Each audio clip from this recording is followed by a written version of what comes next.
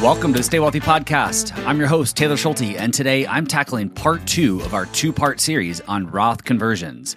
Specifically, I'm sharing how to determine if a Roth conversion makes sense, a Roth conversion case study, and common mistakes and pitfalls to watch out for. So if you're ready to master Roth conversions and take control of your tax bill, you're going to love today's episode. For all the links and resources mentioned, just head over to youstaywealthy.com/148. Okay, let's quickly recap the basics of a Roth conversion before we get further into the weeds here. A Roth conversion is the process of transferring money from a pre-tax retirement account, like a traditional IRA, into an after-tax Roth IRA account. The amount that's being transferred or converted is taxed in the year that you make the conversion. However, that money that you convert is permitted to live inside of your Roth IRA for as long as you want it to. So what's so great about that money living inside of a Roth IRA? Why do we love Roth IRAs so much? Well, 3 reasons. 1, assuming you invest the money inside your Roth IRA, your investments, your money grows tax-free. In other words, you don't pay taxes on dividends, interest, or capital gains. And in turn, that means that you'll have more investment growth over long periods of time. Number 2 is you avoid those pesky RMDs, those required minimum distributions that often come at an inopportune time. And that's because money in a Roth IRA is not required to be withdrawn like a traditional IRA. You can leave your investments growing in there forever. And that actually leads us nicely to benefit number 3, which is Roth IRAs can be inherited by your heirs, and they offer a more tax-friendly way to inherit retirement dollars. Unlike traditional IRAs that are inherited, your heirs are not forced to drain the account and pay the tax bill within a 10-year time period. The other big benefit of having money inside a Roth IRA in retirement is the flexibility that it provides. For example, if you need a new roof on your house or you want to take a big unplanned vacation, well, you can withdraw money from your Roth IRA without worrying about what that withdrawal might do to your tax bill that year. And in retirement, spiking your tax bill can mean more of your Social Security becoming taxed, Medicare surcharges kicking in, and other things. It can also lead to overpaying the IRS if you have tax bills that you didn't plan ahead for. So hopefully we're all on board with why Roth IRAs are so great. But just because they're great doesn't mean that everyone should just race out to process Roth conversions tomorrow. With that in mind, let's talk about how to determine if you are a good candidate for Roth conversions. And to preface here, there are a lot of moving parts when it comes to Roth conversions. I can't possibly cover every single little nuance and exception. So my goal here today and in this series is to approach this process as simply as possible. I just want to give you a foundation for evaluating this tax planning opportunity. And just like you wouldn't take a prescription without talking to a doctor first, I don't recommend processing a Roth conversion without talking to a financial planner or at least a CPA with a planning background, even if it's just paying for a few hours of their time to validate your findings. So with that disclaimer behind us, here is a simple 5-step process that you can use as a starting point for determining if a Roth conversion or a series of Roth conversions might make sense. Step number 1 is to add up all of your pre-tax retirement account dollars. So your traditional IRAs, traditional 401ks, SEP IRAs, simple IRAs, add up all those pre-tax account dollars, that money that's never been taxed before, and write that number down. Step number 2 is to estimate your required minimum distributions that kick in at age 72. Now, I know there may be some upcoming changes here with the Secure Act 2.0, but let's just table that for now. Let's estimate your required minimum distributions, assuming that they're going to hit you at age 72. Step number 3, add up additional taxable income that will stack on top of those required distributions at age 72. From there, step number 4, estimate your tax bracket at age 72. And then step number 5, compare that estimated tax bracket to your current tax bracket. A couple of notes before we break this down even further. First, estimating your RMDs at age 72 can be a little tricky. It's a two-step process, with part one being a future value calculation and part two applying the IRS Uniform Lifetime Table. So I want to try to help you here. To help you with the future value calculation, I've linked to a free calculator in the show notes, which again can be found by going to youstaywealthy.com/148. And I've also linked to the updated IRS tables so that you get quick access to those as well.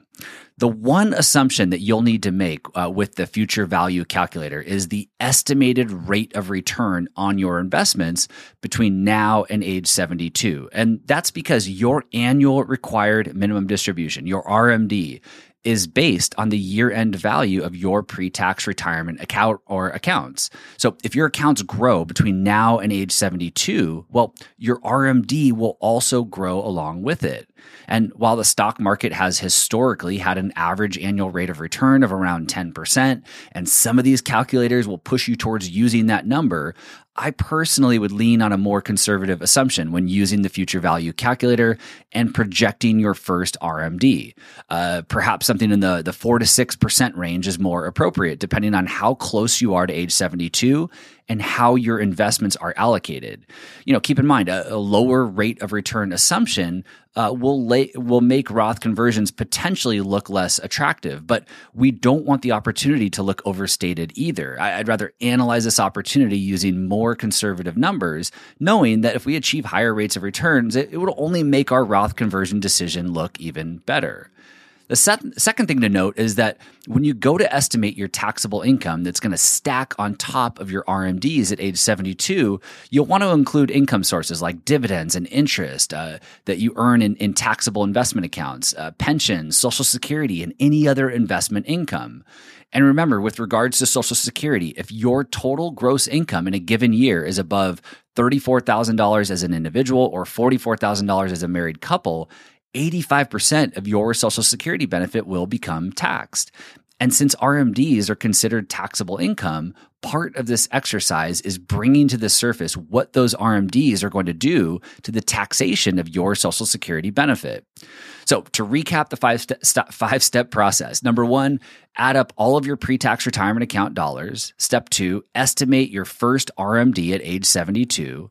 Step number three, add up additional taxable income that will stack on top of those RMDs. Number four, estimate your tax bracket at age 72. And number five, compare that estimated tax bracket to your current tax bracket.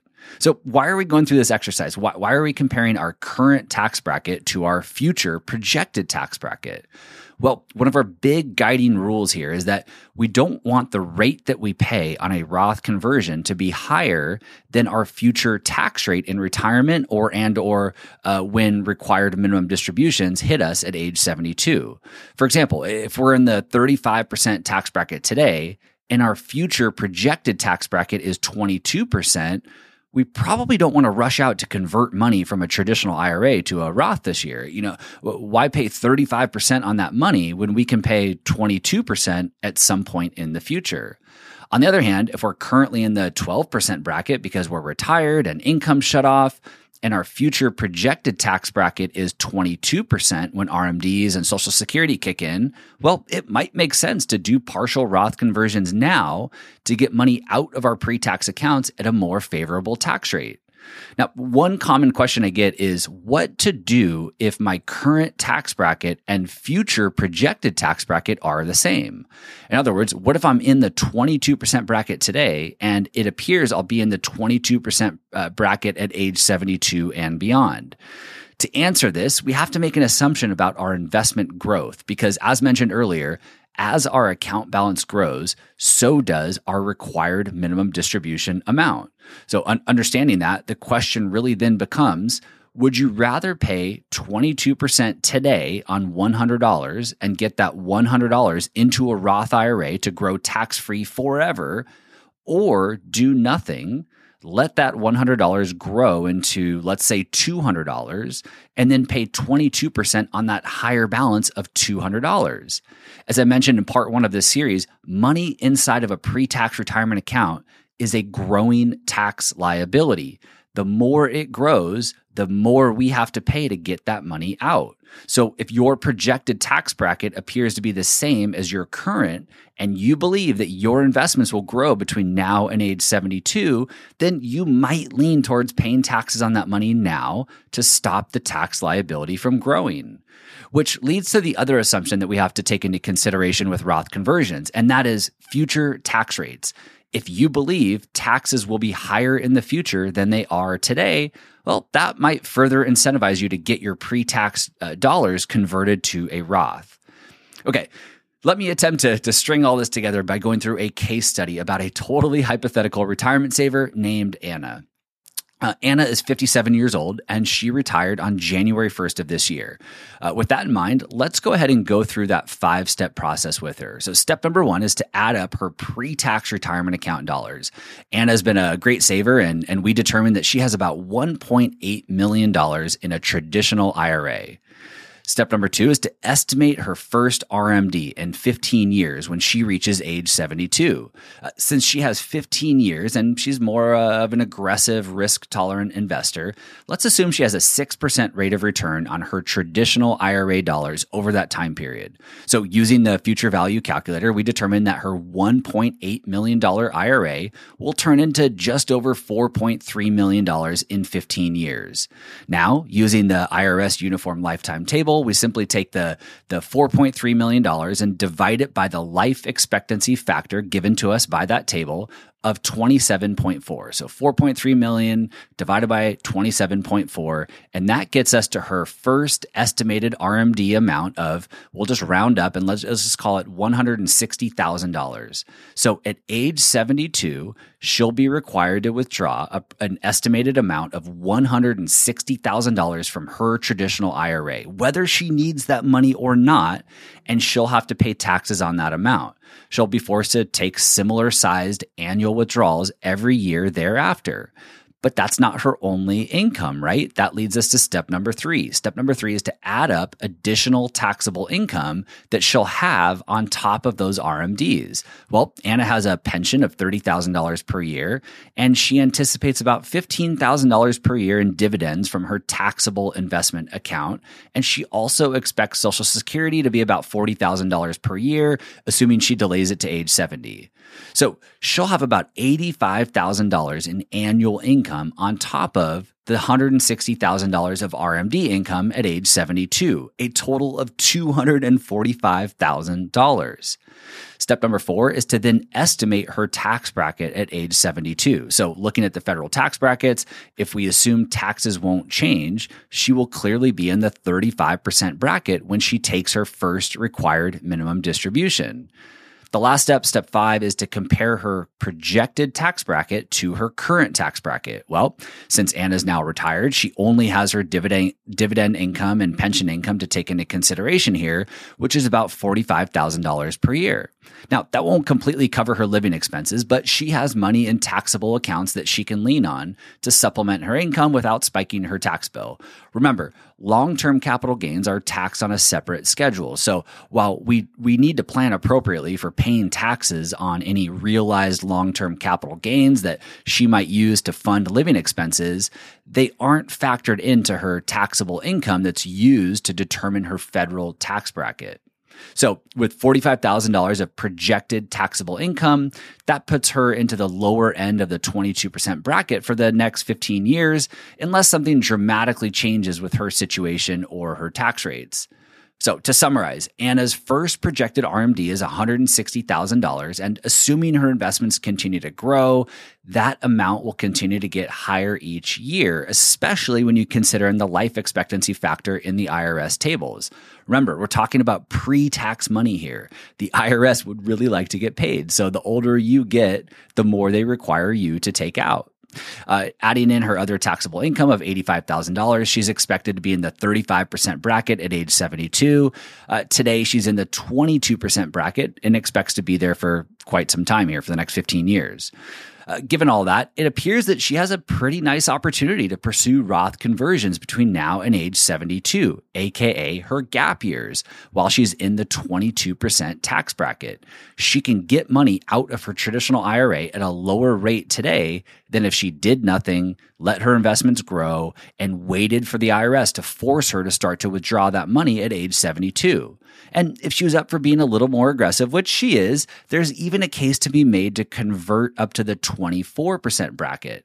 So if she did annual Roth conversions between now and age 72 and she maxed out her 24% tax bracket each year, some quick back of the napkin math shows that her first required minimum distribution might get knocked down to about $70,000. So her first RMD might get cut by more than half, which after factoring in her other taxable income would place her in about the 24% bracket at age 72 instead of the 35% bracket that she was projected to be in initially.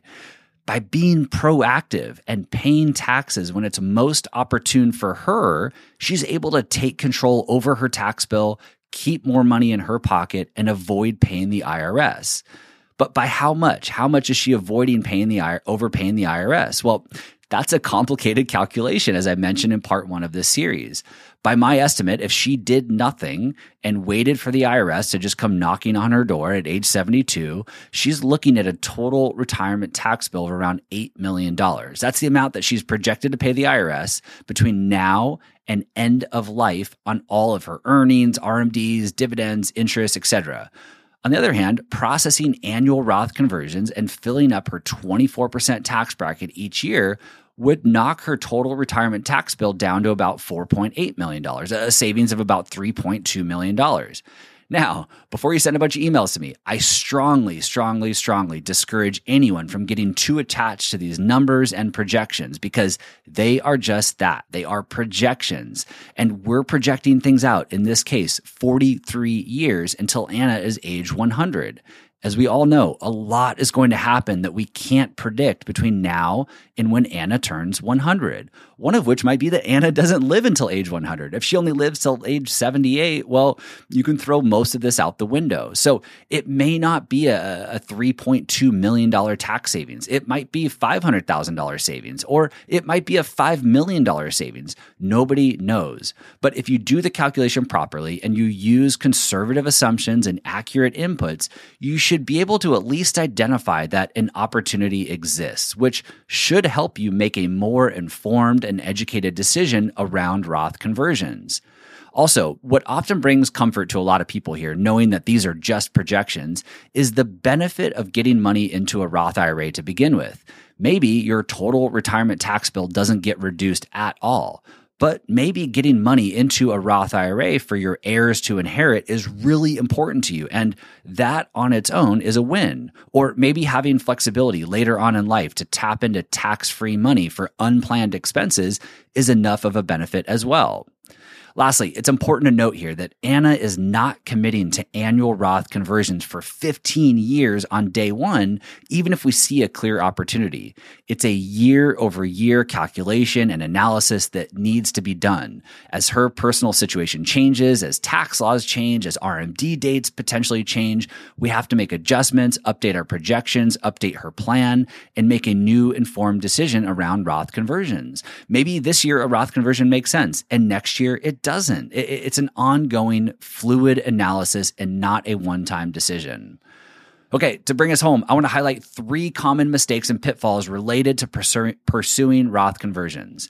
Number 1 mistake is paying the Roth conversion taxes from your IRA. So yes, technically you can pay the tax bill owed from a Roth conversion from your traditional IRA or existing Roth IRA dollars if those Roth IRA dollars have met the 5-year rule. However, this reduces the benefit of the Roth conversion and or causes an additional tax bill, both of which are not ideal.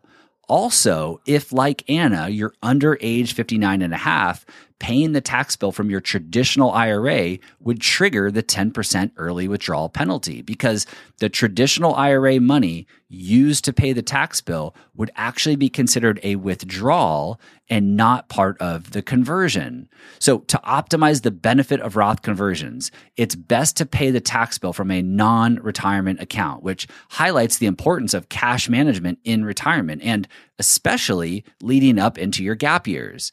So if you didn't plan ahead or don't have non-retirement dollars to pay the tax bill with, you might reevaluate the benefit of Roth conversions to begin with. The number 2 mistake I want to talk about is not considering your charitable goals. And this can be a mistake for 2 reasons. First, if you're charitably inclined, meaning you currently give a meaningful amount to charity or plan to give a meaningful amount to charity in the future, pursuing qualified charitable contributions, also known as QCDs, might be more beneficial for you than annual Roth conversions. It depends on how much you're wanting to donate and your anticipated RMD amount, but it's important to take into consideration. As a reminder, you can donate up to $100,000 of your RMD per year directly to a 501c3 nonprofit organization, and you can avoid paying the taxes on that distribution. So if your RMD is projected to be, let's say, $50,000 per year, and you plan to donate most or all of that distribution every year, then pursuing Roth conversions might not make sense. Like, why convert money to a Roth and pay taxes on it when you can just wait and send that money straight to charity when the RMDs hit and avoid the tax bill altogether?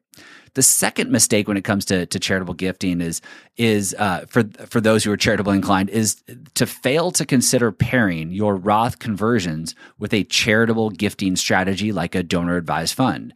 Contributing to a donor advised fund the same year that you process a Roth conversion can help to offset your tax bill from the conversion while also fulfilling your charitable goals. These 2 strategies pair really nicely together for the right person. So be sure to take charitable giving into consideration when putting together your Roth conversion plan. Lastly, mistake number 3 is forgetting about IRMAA, that Medicare surcharge you get hit with if your income is above certain thresholds. 2 things to mention here as well. First, nobody likes to get caught off guard with a penalty or a surcharge. So if you do pursue Roth conversions, just be sure to factor in how and if they might affect your Medicare premiums. Remember, Roth conversions spike your taxable income, and if your taxable income gets above a certain threshold, Medicare IRMAA surcharges kick in. And I actually just published a giant article on IRMAA surcharges and the 2022 IRMAA tax brackets to the Stay Wealthy blog. So if you want to learn more, I'll link to that in the show notes as well. And this leads to my second point here around IRMAA, which is that sometimes I see IRMAA surcharges stop people from pursuing Roth conversions entirely. Yes, Medicare Part B IRMAA surcharges can be as high as $408 per month in 2022. But if you determine that annual Roth conversions can save you 6 or 7 figures in taxes over your lifetime, or the benefits of just getting money into a Roth IRA are very meaningful to you, might you be okay with paying an extra $4,800 per year in Medicare premiums for a handful of years? Maybe, maybe not. I don't know. But don't run from Roth conversions solely because you might get hit with IRMAA surcharges. The benefit of conversions and or the benefit of getting money into a Roth for your heirs, let's say, might far outweigh the increase in your Medicare premiums for a few years.